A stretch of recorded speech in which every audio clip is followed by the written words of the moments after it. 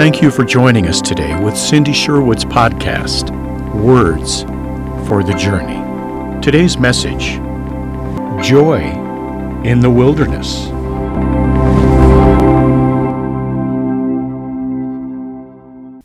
I want to talk today about finding joy in the wilderness. Before we get there, however, we need to define what we're talking about when we say the wilderness.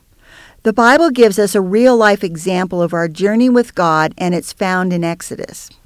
God's people, the Hebrews, were living in Egypt.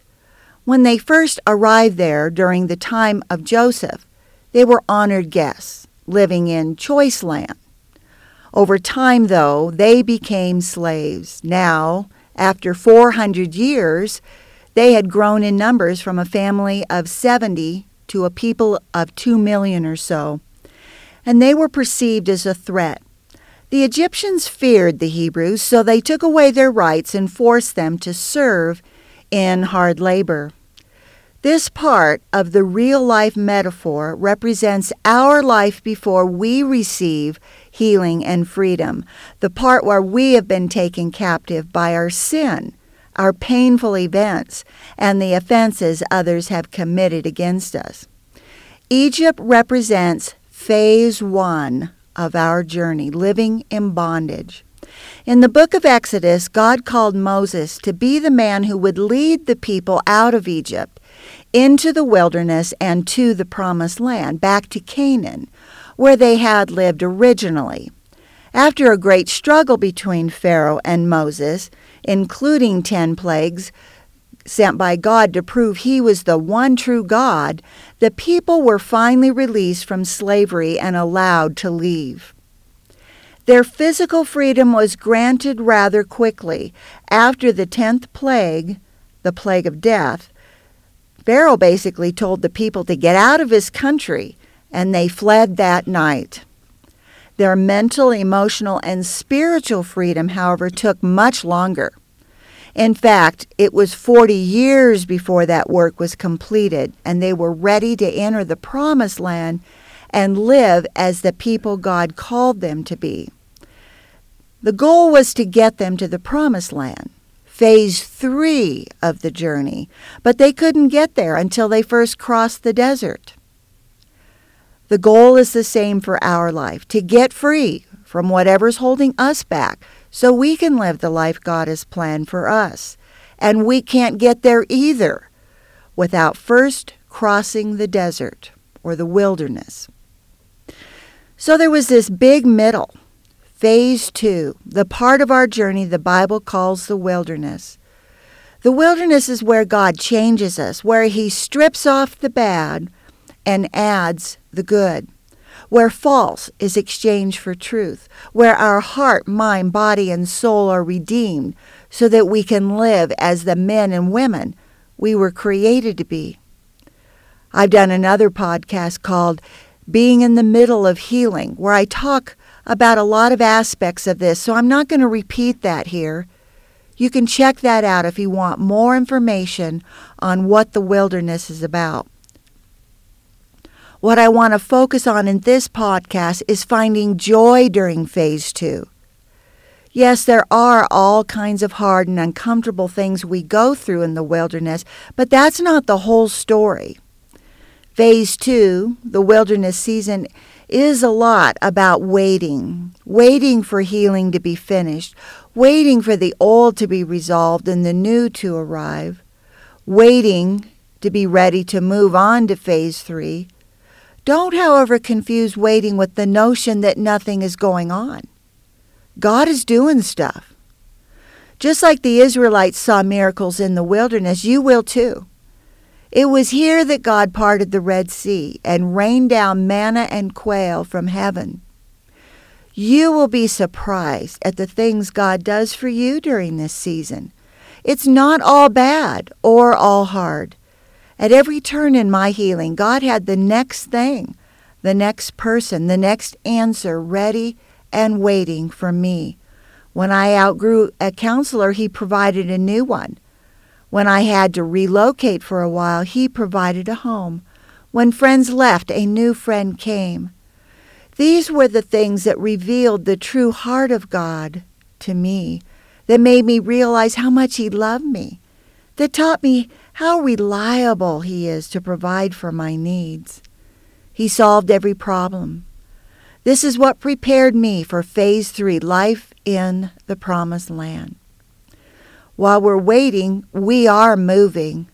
We are changing, and God is doing a significant work, although we may find it hard to see clearly. Isaiah 43:19-21 says, "Behold, I will do a new thing. Now it shall spring forth. Shall you not know it? I will even make a road in the wilderness and rivers in the desert. The beasts of the field will honor me, the jackals and the ostriches, because I give water in the wilderness and rivers in the desert to give drink to my people, my chosen. This people I have formed for myself. They shall declare my praise." While we are leaving old things behind, God is doing new things. He's making new roads to new places. He's bringing life-giving water to the dry desert-like places in our heart and soul. He will give us drinks. It's difficult to make generalizations about the wilderness season because it isn't necessarily the same from one day to the next. There's a great variety of landscapes we experience. That said, here are some observations I have made. Probably the biggest thing that happens in Phase 2 in the wilderness is we begin to establish a new, genuine, and intimate relationship with the Lord. The wilderness season tends to break down the hardness in our heart and mind, and this allows us to see new things and receive new things. The seeming weakness we feel is a positive thing. We're softer, more reachable. As He says in Ezekiel chapter 36, verse 26 in the NIV, "I will give you a new heart and put a new spirit in you. I will remove from you your heart of stone and give you a heart of flesh." God is giving us a heart transplant while we're healing. As the rock-hard heart begins to go and the soft, healthy heart begins to beat, we are able to receive new levels of intimacy with the Lord. This is the time to soak up the presence of Jesus. Spend lots of time with Him. Read His Word and hear His encouragement. Talk to Him and let Him talk to you. The presence of Jesus is a great joy. In Jesus is light and love and affection and affirmation. Let Him give you these things. Matthew 11:28-30 says, "Come to me, all you who labor and are heavy laden, and I will give you rest. Take my yoke upon you and learn from me, for I am gentle and lowly in heart, and you will find rest for your souls. For my yoke is easy and my burden is light." Come to Jesus and find rest in Him. He will take care of you. You will find safety in the gentleness and humility of Jesus. It's a good place to be. This is a time to focus on the simple and the small.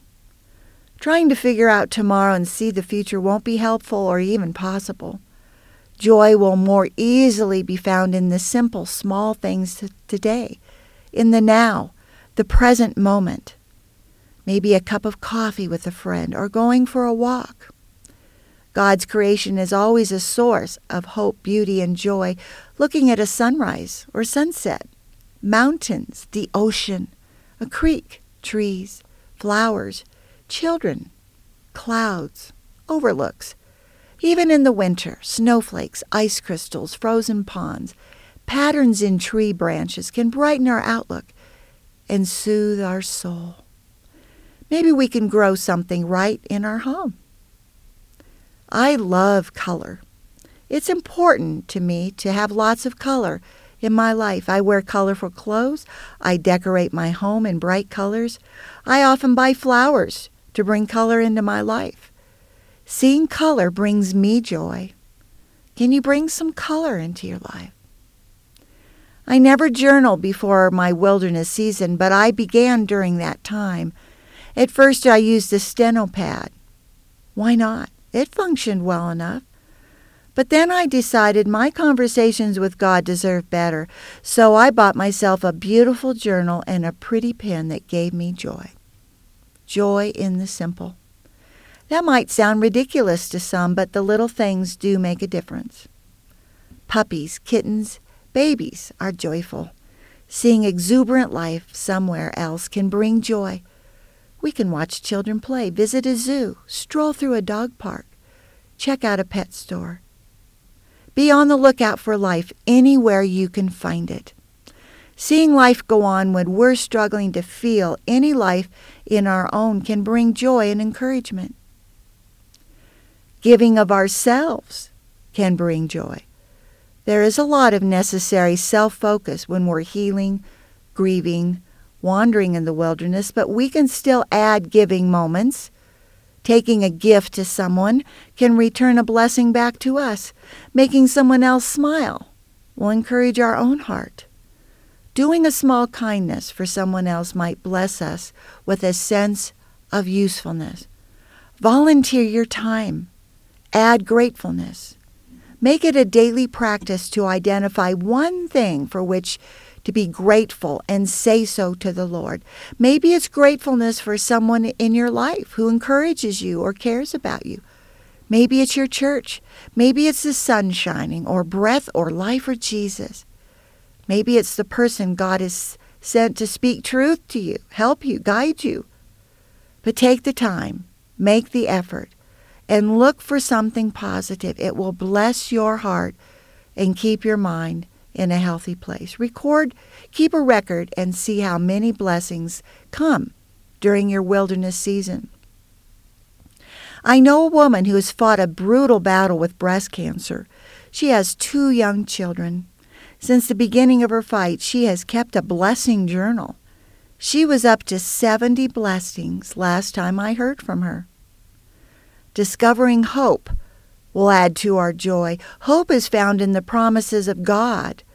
The first hope is that phase 2 is temporary. Remember that the wilderness is a place we pass through, not a place we stay. It's a temporary time in our life. So it's important to remind ourselves it won't last forever.